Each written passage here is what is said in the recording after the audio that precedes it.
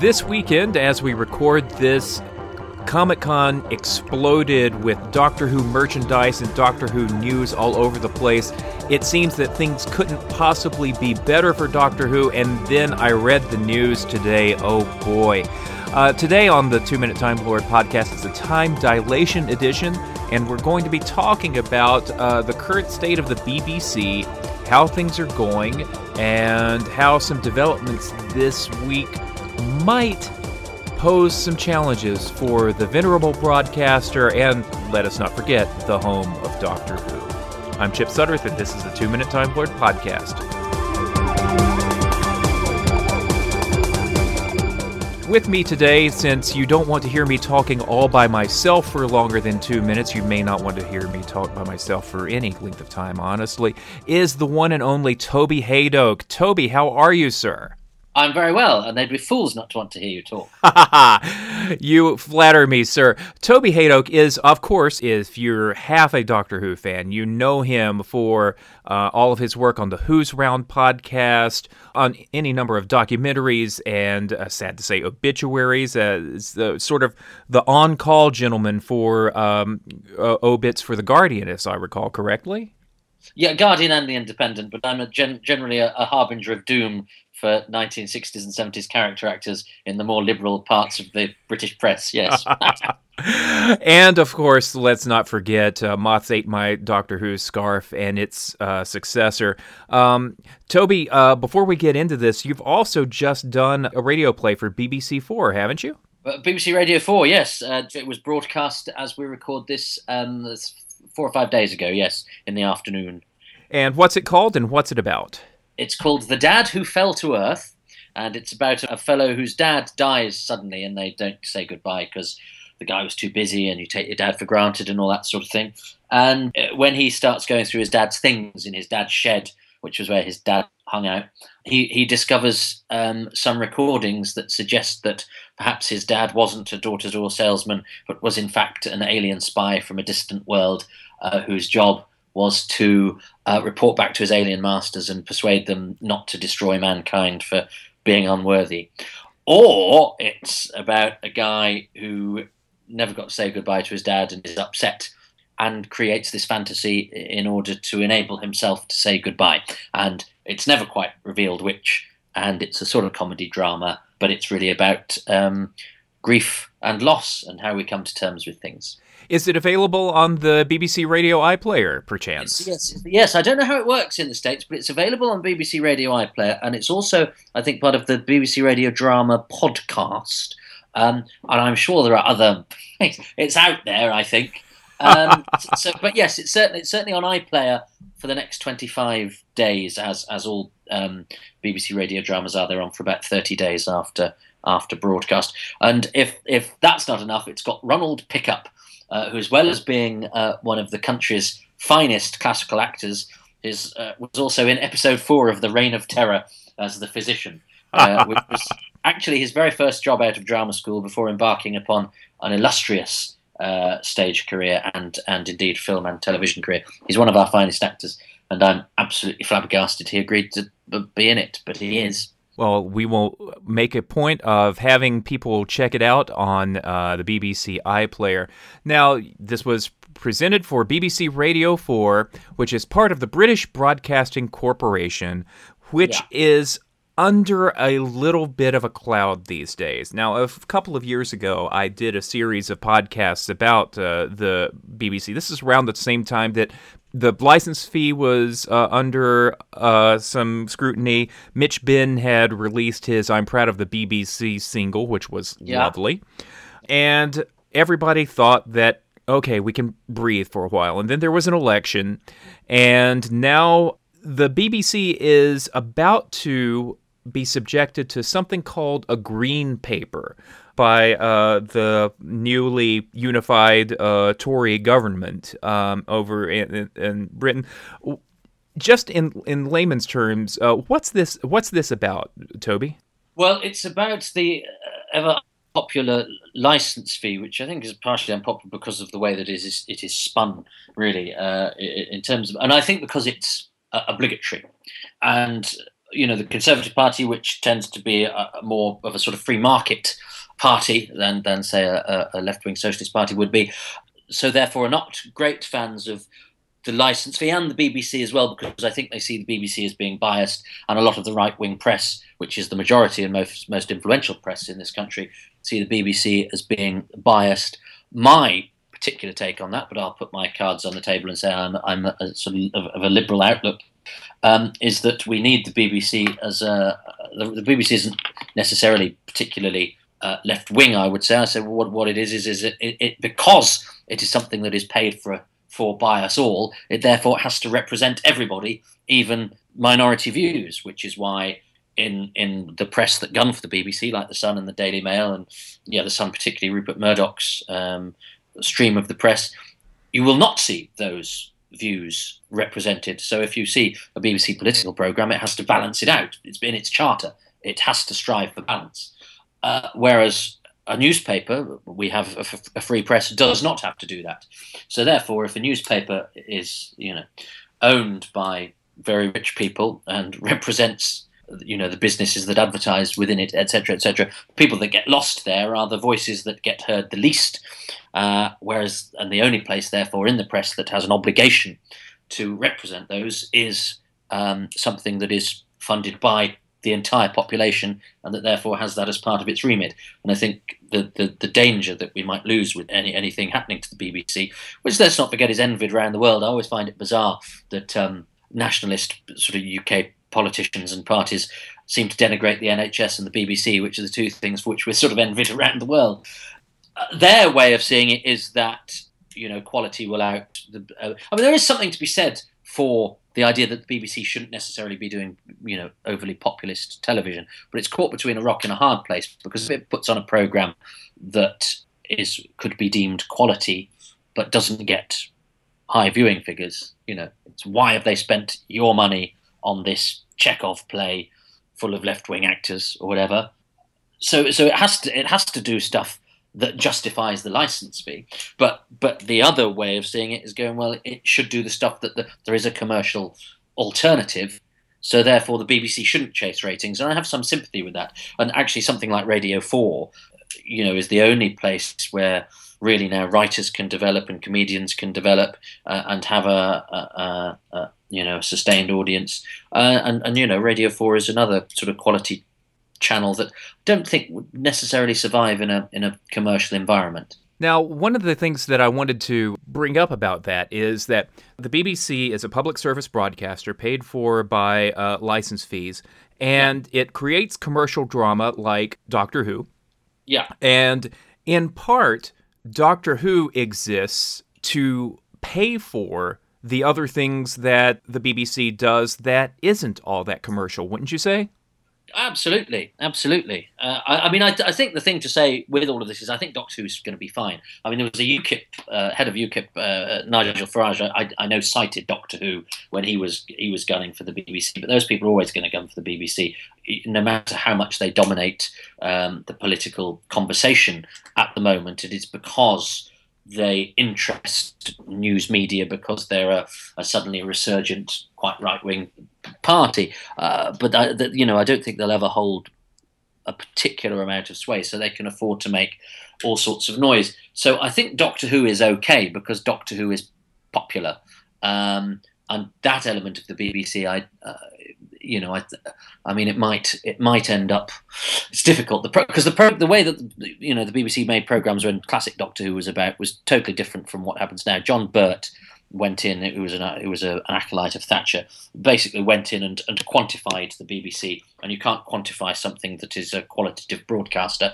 And and the BBC, as we know it, was destroyed by him going in and saying, well, this studio should cost this much to hire, so programmes had to then hire their own premises, and the BBC Radiophonic Workshop ended up being more expensive to hire music from within the corporation than it did to go down to HMV and buy the CD. And so that's how the BBC as we know it unfurled. And that was Thatcher being quite vengeful upon it because of what she saw was bias against her. Again, I just think the public service broadcaster is there to put the opposite view to the one being dominated or dominant in the rest of the media. And if the Sun and the Mail and all those people are going, this is all amazing, and there's all these immigrants coming in, blah, blah, blah, blah, it's up to the BBC to go, well, the press is saying there's all these immigrants coming in, so should we do a programme that shows the immigrant side of it, or examines the truth of that? Critics of the BBC would say that is bias. I see it as levelling the playing field. But the problem with being a liberal like me is you're quite happy to hear from everybody else and form your own view. My problem and my worry with the dominance of the sort of press that Murdoch and Paul Dacre, who's the editor of the Daily Mail, espouse, is that you don't give voices to those people and you demonise people. And unfortunately, the liberal approach will always get beaten by that because of the very nature of one versus the other. Now, one of the areas in which I got concerned when I read about these stories about the BBC and the Green Paper and all that is it sounds like the government is taking a page from some American political campaigns of recent years attacking the corporation's strength. They called into question, according to the Sunday Times, which supposedly had the Green Paper leaked to them, called into question the nature of BBC Worldwide, which is the commercial arm of the BBC, which makes the money selling BBC products around the world and funnels that money back to the BBC. So it struck me that the government was actually coming after the BBC, not only in a dollars and cents sense, or I guess a pounds and pence sense, or whatever, but also on a statement of principles. You know, we don't believe the BBC should exist. We don't believe the BBC should be making shows like, they cited The Voice, when commercial networks and ITV and that sort of thing can do that themselves. So is it conceivable that the BBC's scope would be shrunk in such a way that we might get less Doctor Who in the future, that we might get less Top Gear or other shows like that? This is ideology. I think that we also, this worldwide thing has happened before. The idea that the BBC has a commercial arm. And what happened was it had to then be sort of subcontracted out, and 2Entertain became a thing, and Woolworths owned a bit of that, and then Woolworths went bust, and then the commercial arm of or whatever it was, the BBC, almost went bust with it and had to do a massive bailout. So this is what always happens, of course, with the argument about whether stuff should make money or not. It's ridiculous in this country because we're told that we can't have a nationalised, say, rail industry, which is paid for by the taxpayer. Instead, we have a privatised model, and then when that loses money, we, the taxpayer, bail it out. But the difference is that there are shareholders and people who run it who are on massive salaries who get bailed out because we need that infrastructure. But we're told that this private enterprise model is the right one, but when it fails, we're the ones who bail it out. So it's a flawed ideology, but it is ideological. It's the equivalent of saying, I'm going to spend all my money, Chip, next week on the lottery. And if I win, I'm going to keep all of that money. But if I lose, to bail me out, everybody else has to chip in and pay for it to keep me afloat. You'd all go, that's a ridiculous model. That doesn't work. But it works for our banks. It works for our rail network. It works, so it's nothing to do with, they're not looking at the commercial arm of the BBC and suddenly finding a money-making model appalling.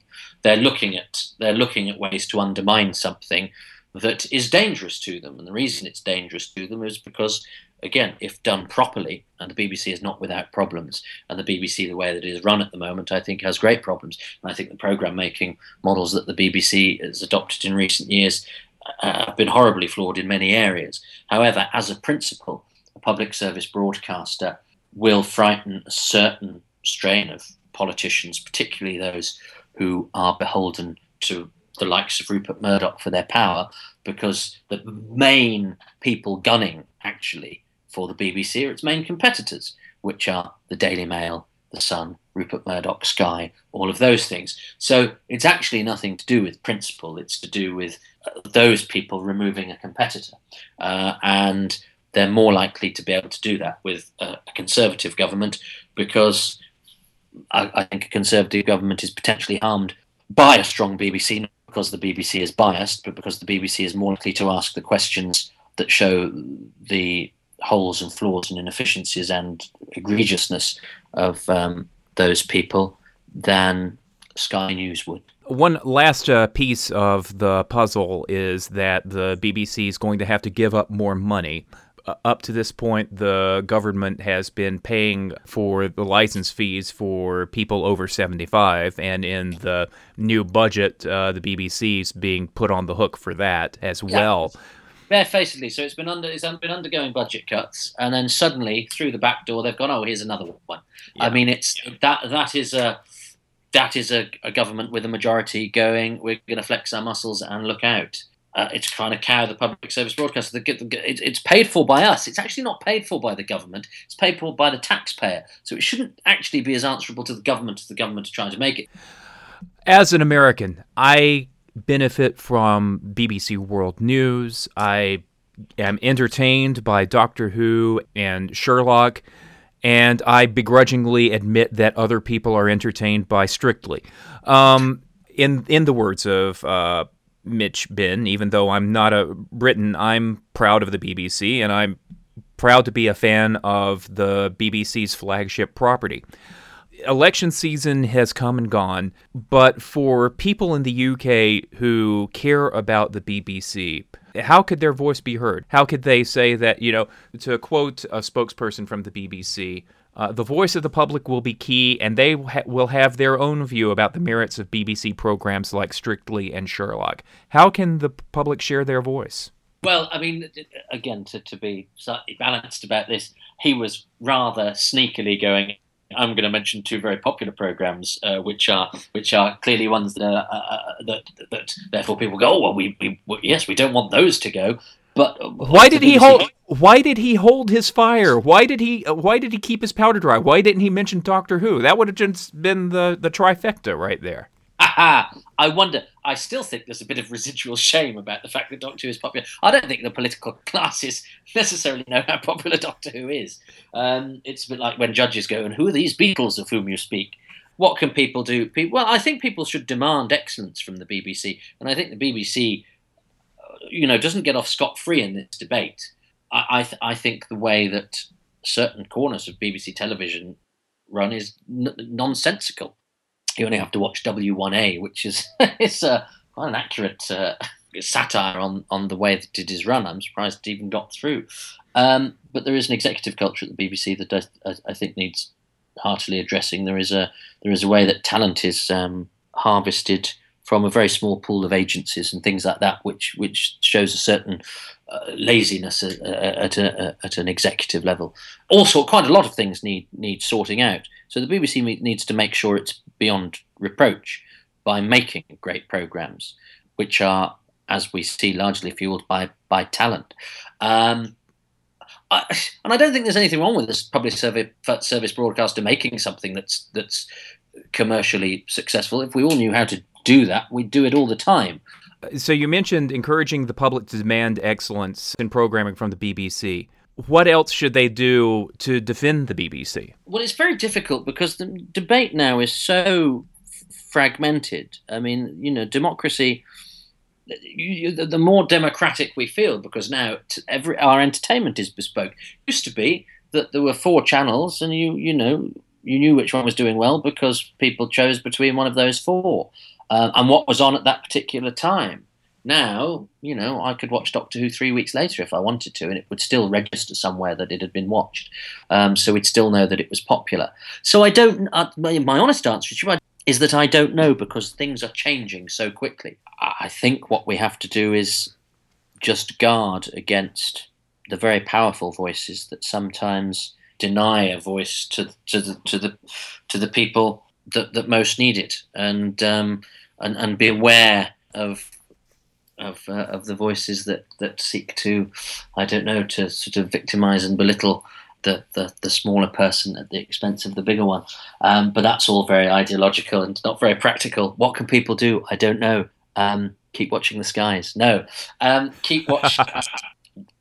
Watch the BBC, cherish the BBC, get your news from more than one source, and I think get down on your knees and pray, because I think the next 5 years are going to be very interesting. Well, Doctor Who exists in part to make all of the great public service work of the BBC possible, and exists for its own sake, to be a shining example of drama for the whole family. And it's a show that has embraced around the world from the basis of being created by this public service broadcaster. So as somebody from across the pond, I'll be watching this as well, because it's not just self-serving. I want my Doctor Who to be safe and secure and funded adequately, but I want the network that creates it to be strong as well. Toby, thank you so much for helping this American understand what's going on over there. Well, I hope I didn't get too tongue-tied by the end, but thank you. Yes, good.